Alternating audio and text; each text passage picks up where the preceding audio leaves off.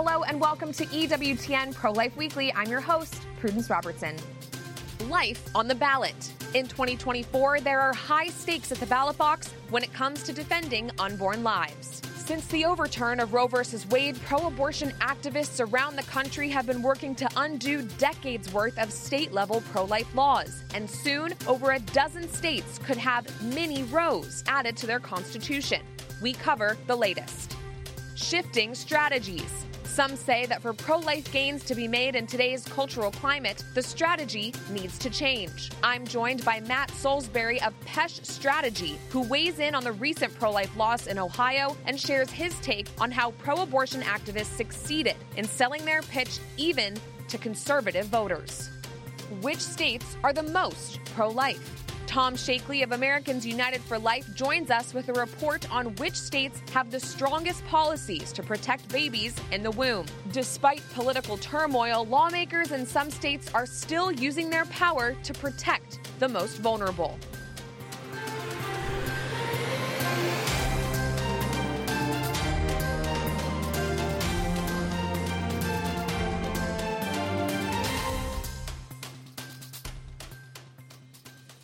As many of you know, the fall of Roe v. Wade back in 2022 returned the power to the states to legislate on abortion. And as it stands, the nation is decidedly split when it comes to the right to life for babies in the womb.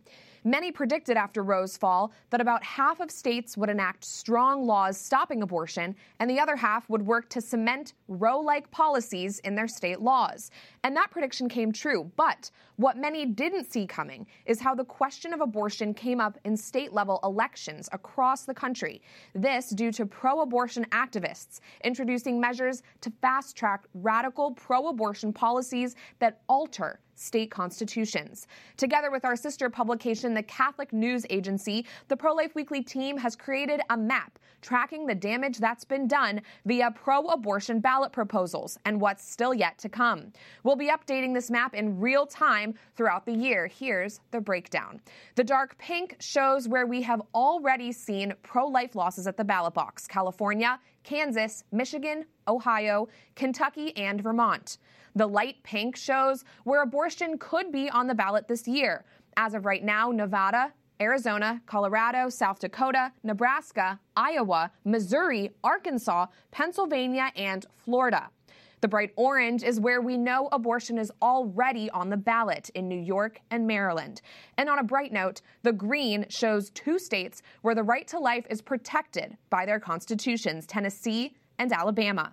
Clicking on each state will give you more details about what's happening there. For example, in Florida, you'll see that the required signatures have already been collected to add the pro-abortion proposal to the ballot. But in this particular state, the measure is currently being held up by the conservative state Supreme Court. And speaking of Florida, Montse Alvarado, president and COO of EWTN News, recently sat down with Florida Governor and presidential hopeful Ron DeSantis, who has worked to advance laws protecting the unborn in his state. The heartbeat bill that was done provides, more robust protections and will end up saving a lot of lives. How that factors in politically, I think on issues that are fundamental, why are you in office? Are you in office to put your finger in the wind and try to contort yourself into a pretzel? Or are you in office to be able to stand up for things that you believe in? You can catch Montse's full interview with Ron DeSantis on our EWTN YouTube page. And joining us now to discuss the impact of abortion on the political realm this coming year is Mary Margaret Olahan. She is senior reporter at the Daily Signal. Mary Margaret, thanks for joining me. Let's first focus on Florida. We just highlighted that they could see abortion on their ballot this year if the state Supreme Court doesn't step in a decisive way. What are you hearing from the Sunshine State and how abortion is pertaining to the elections there? Well, I'm hearing across the board that pro-lifers are very concerned about these ballot measures. I mean, when Roe v. Wade was overturned, this was such a gigantic win for the pro-life movement, right? But now that we are seeing these ballot measures, it's this easy way for radical leftists or far-left interest groups to insert themselves in a state and try and take over and change that state's abortion laws to basically enshrine abortion into the state constitutions. And that's unfortunately what we're seeing pro-abortion radicals trying to do in Florida, where Governor DeSantis just signed a 6-week abortion ban or protections for the unborn. And that should show us, Prudence, just how scary this is for those trying to protect the unborn, because if this could happen in Florida, it could happen in any state across the country. Right. And we also just heard from presidential candidate Ron DeSantis. Can you speak to how these ballot proposals popping up across the country is going to continue to impact the field of presidential candidates and how they campaign on this? Well, they're going to have to address them, and we don't hear them talking about the ballot proposals very much. Yeah. As you know, Prudence, this is a tricky subject for the 2024 candidates. They know, and they're being told by Republican consultants to stay away from abortion.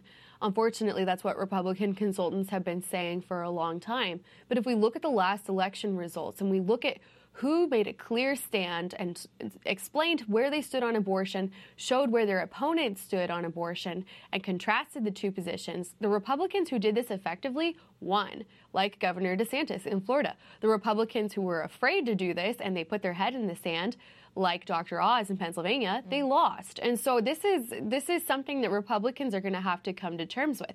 Are they willing to be confident and to say, yes, I support protections for the unborn, here's how. And by the way, my opponent won't even tell you if he would protect babies up until the moment of birth. That's a huge issue. And frankly, if you can't say that, if you can't contrast Democratic extremism to pretty reasonable, practical Republican solutions to protecting life, then maybe you shouldn't be on the presidential stage. Right. And it's one thing to talk about how these candidates are messaging, but when it comes to the question of abortion right on the ballot, protecting life hasn't necessarily been a winning issue in terms of these ballot proposals. 7 states now, we've seen losses. Why do you think that is? Well, partially because the people on the ground in these states, you'll see these pro-life groups that put so much time and effort into protecting or trying to fight back against these ballot measures. Right. But then in Ohio, for example, you had celebrities like Barack Obama and John Legend, I believe, weighing in favor of the pro-abortion ballot measures. And meanwhile, the Republicans had J.D. Vance and the governor, who is not very conservative at the end of the day, but Republicans were able to gather support from him. Those are really the only people that came out to help Ohio. And these are big deal ballot measures, and if Republicans aren't willing to pay attention to them, we're going to lose all over the country. Yeah, it's the messengers and the money that are really key here. Absolutely. Mary Margaret, you travel the country reporting on stories that matter not just on the abortion front, but the fight to protect families more broadly. What else are you tracking and hearing in these first days of the new year? Well, we're keeping an eye on different cases all across the country that involve parents not being told about their children in relation to gender ideology. All across the country, we're hearing about schools transitioning children without the parents' consent, such as socially transitioning a child and calling them different pronouns and a different name at school without telling the parents. In early December, my colleague Tim Kennedy and I traveled to Denver to interview Joe and Serena Wales, parents of a little girl, an 11-year-old, who was on an overnight school trip and was told that she had to share a bed with a boy who identifies as a girl. And she did not know that this boy was, in fact, a boy until they were in their hotel room and he told her that. Oh my gosh. So this is a wild story. We sat down with the Wales. You can see it at dailysignal.com. But parents they're not going to accept this lying down. They're willing to fight for their children, and we've seen that in recent years with the way that American parents are standing up and telling school districts, no, we are in charge and you do not get the final say over our children. So those are some stories that I'm very invested in right now. We'll be tracking those at Daily Signal and excited to see what we can uncover. Great. Well, the stories that you do uncover on that issue are always so eye-opening and important. Thanks for the work that you do. Mary Margaret Olahan of the Daily Signal. Thank you. Ohio was the most recent state in which one of these pro-abortion initiatives was successful. Issue 1 opens the door for abortion on demand through birth in Ohio and could even take parents out of the conversation when it comes to minors obtaining an abortion or even invasive surgeries that are meant to change a child's biological sex. Joining me now to shed light on what happened in Ohio is Matt Salisbury, managing partner and director of digital at Pesh Strategy. Matt, welcome to the show. Thanks for joining me. Your team worked in the final weeks leading up to the vote in Ohio to try and get the pro-life message out. Give me your take on why the message of pro-abortion activists actually won out in the end. Prudence, thanks so much. It's tremendous to be here with you. As you mentioned, we were involved in the endgame there in Ohio, specifically to work with the Physicians Coalition that was working hard on the pro-life side. We were unfortunately unsuccessful. I think the pro-abortion side, the abortion movement in general, has been very successful because they've been able to medicalize their position. They've been able to put a white coat on the abortion industry. It's worked with voters. We've seen that over and over again. They've got good messaging. They've got the right spokespeople. They've got at least the perception that they've got grassroots support, and they've got a lot of money, and they're being very, they're being tremendously successful with that. Right, doubling down on that talking point that abortion is health care. It's very troubling. Moving forward, Matt, what do pro-lifers in these states need to do better? What needs to change? It's a great question. First of all, we need to accept the fact that the other side's been winning. I think it was Julius Caesar that said that experience is the teacher of all things. Well, we definitely have a lot of experience now losing. We've lost 7 straight states. And it really matters more than any other political ballot measure or campaign because lives are at stake here. Right. We really need to get back into the driver's seat. The other side, they've got a 2-track message that's really resonated. The first is this idea of freedom, getting government out of the exam room. Molly Ball unpacked this in the Wall Street Journal recently, did a really, really good job kind of explaining how the other side was able to co-opt our own message and use it against us in a red state. The second track is protection from harm, protecting women and girls especially from harm. We know this is absurd. Every time an abortion is performed, one of the patients dies, and the other patient is usually scarred for life or for a significant amount of time. We also know that 93% of OBGYNs don't even perform abortions. So the idea that this is essential women's health care is absurd. That being said, this dual message of protection from harm and freedom, keeping government out of the exam room, it's really worked for them. So we need to push back. We've got our own doctors. They're tremendous. There are thousands of them, fired up pro-life medical professionals. We need to use them more effectively and earlier on and not bring them in last minute. Yeah, really well put. Great analysis. And Matt, how does the national conversation around abortion impact these state-level elections? You know, are the broad implications of these abortion questions on the ballot really grasped by normal people around the nation? I don't think they are. Again, there's been this real almost insidious ability by the abortion industry to, in particular, focus on harm and protection from harm. Talking about ectopic pregnancies, 1 in 50 pregnancies is an ectopic. Talking about the, very young girl who's a rape victim tragically and then becomes pregnant. Talking about the late-stage miscarriages. We need to do a better job of telling voters and Americans in general that medical care is not impacted in a negative way by the pro-life movement, right? If it were, then Catholic hospitals wouldn't have been providing good medical care for the last 50 years since Roe. It's just not true. It's a lie. But again, the other side's done a tremendous job dressing itself up in a white coat, pretending they care about women and girls. It's a lie. Yeah. And how do we use the political sphere moving forward, Matt, to influence the culture conversation and save babies in the womb? And not only these children, but also young women and girls who are contemplating ending these precious lives? It's a great question. I think this idea of a whole life ethic where we really start to focus not just on the moment of decision around abortion, but actually looking at how we care for women and girls and families that may be struggling. Oftentimes these are fraught choices, and this is not made lightly by people. So really walking with them, accompanying them, I think the Catholic Church in particular does a really good job with that. That's the first thing. On the political front, fighting back, right? As I said, there are thousands and thousands of pro-life medical professionals in this country.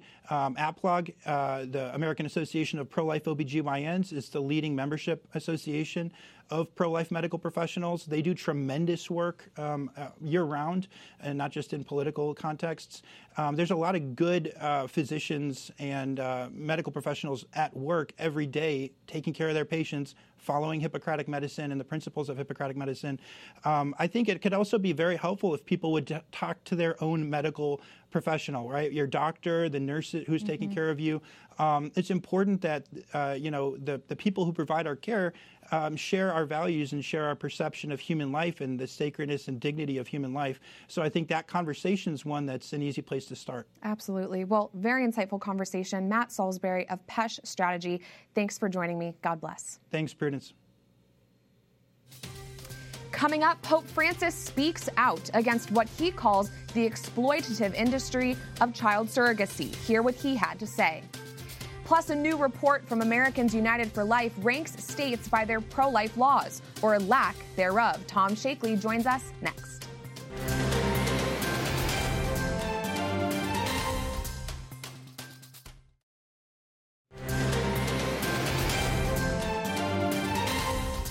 You're watching EWTN Pro-Life Weekly. I'm Prudence Robertson. Welcome back to our program.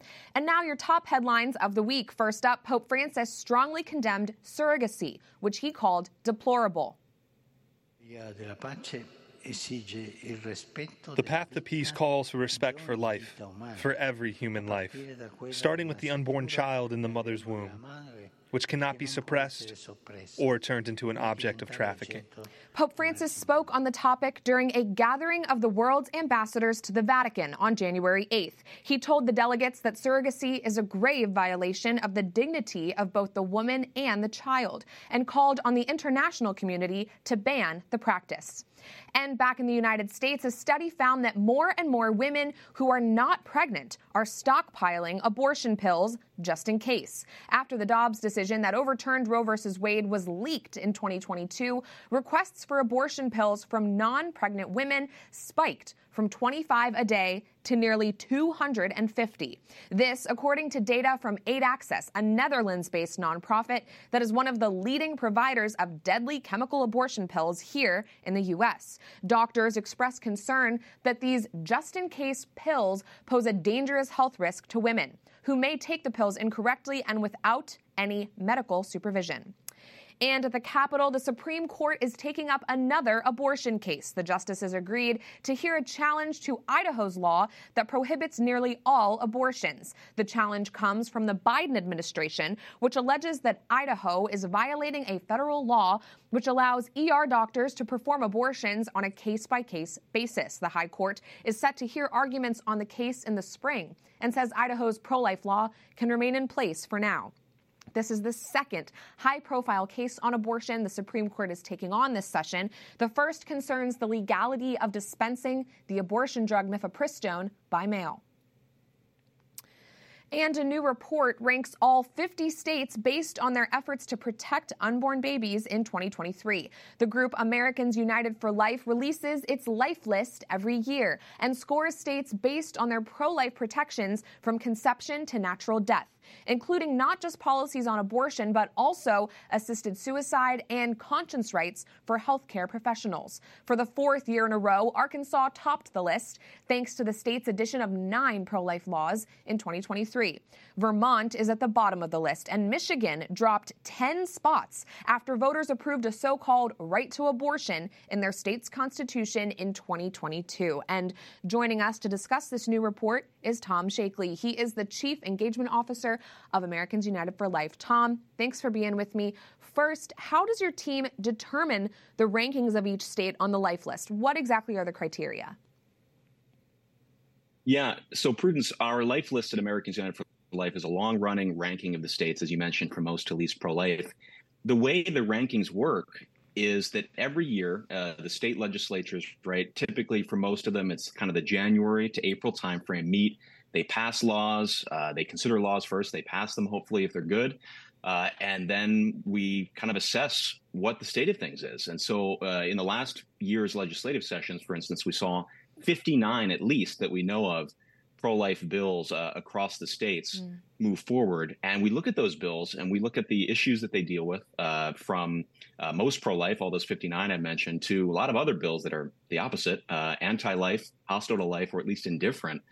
And then we say, how do these states rank across the spectrum of the human right to life? So abortion, certainly, but also all the other issues, obviously things like assisted suicide and euthanasia, but also things like patients' rights, conscience rights, conscience protections for healthcare workers, all those kinds of issues on the spectrum from, conception through to natural death. We look at it holistically, and we try to assess how the states are doing, and that's what produces our life list rankings. Yeah, it's an important resource. And Tom, what are the biggest takeaways from the report for this past year? Any big changes? Anything unexpected? Yeah, it's a great question. Every year there are big changes. Obviously, now that we're in this post-Roe, post-Dobbs environment, states can do more than they were ever able to do under the Roe regime. The big takeaway is that, states are showing their character. Those who respect life are finding ways to protect it, new ways to protect it, better ways to protect it. And states that historically haven't respected life, you mentioned some of those states, unfortunately, at the bottom of the ranking, like Vermont, are finding, unfortunately, new ways to do damage to life or simply to enshrine a culture of indifference, purported neutrality to life. And can you detail some of these new laws enacted in Arkansas this year, which made the top of the list? It seems like a true model of what it means to be a pro-life state. Yeah, Arkansas, has been a leader for a long time for us. The fourth year that Arkansas has topped the life list. And the reason for that is because of really strong pro-life lawmakers like Senator Jason Rapert and others in the state who are concerned not just with playing a defensive game, which is crucial, but also playing an offensive game, actually going out and proactively enshrining laws to protect life and to create new paradigms that other states can follow. And so Arkansas and some of the other states there in the top 5 are there not just because they've done good work in their states, passing 9 life-affirming bills in Arkansas alone, but also showing other states and some of those states that are kind of in the middle of the rankings what sort of things they should be doing, what sort of protections might be needed.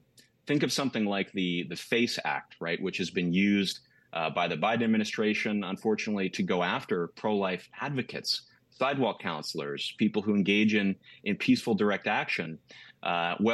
States like Arkansas are passing bills to make sure that the sorts of pro-life witness and advocacy that we see that's good, that should be totally permissible within our constitutional system, within the understanding of free speech and public assembly and all those good things, they're making sure that states can protect that sort of activity as far as they can go without interference from the federal government.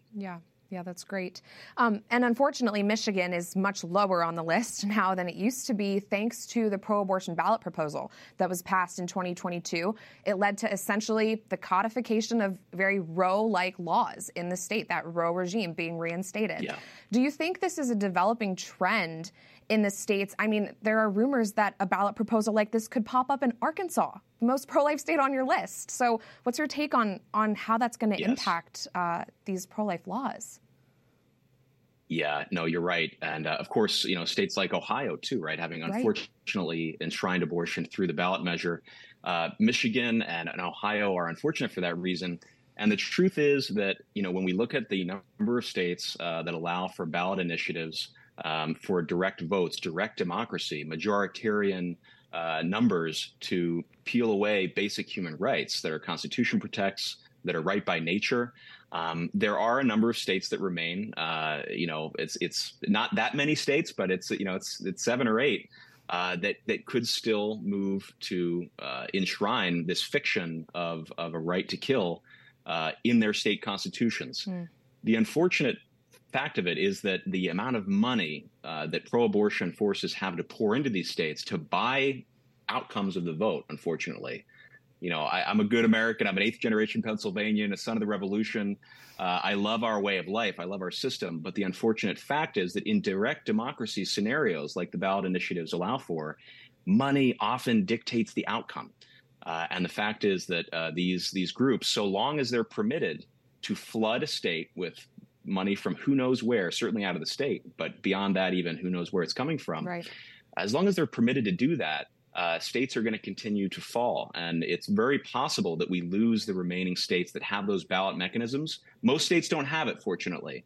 Most states allow state lawmakers to do what they're there to do, to be elected representatives for the good of the people. But that's going to be a continuing headwind for all of us to deal with. We shouldn't get discouraged by it necessarily, because we've always known that we need to fight in both the pro-life states we can fight in, while making moves on the national level to get to a point where we have true abolition of abortion, true equal protection for every member of the human family. Right. So it's always a both and. The states and the federal government we need to continue to work in both arenas. Absolutely. Well, Tom Shakely of Americans United for Life, thank you for joining me and for sharing all of that crucial information. We appreciate having you on, as always. Thank you, Prudence. That does it for this edition of EWTN Pro-Life Weekly. I'm Prudence Robertson. Don't forget, you can find us at EWTN Pro-Life on all social media platforms, X, Facebook, Instagram, we're there. And if you're interested in more news from our nation and world, go to EWTN.com/pro-life and sign up for our newsletter, The Pro-Life Pulse. Remember, life is a gift. Your life is a gift. God bless.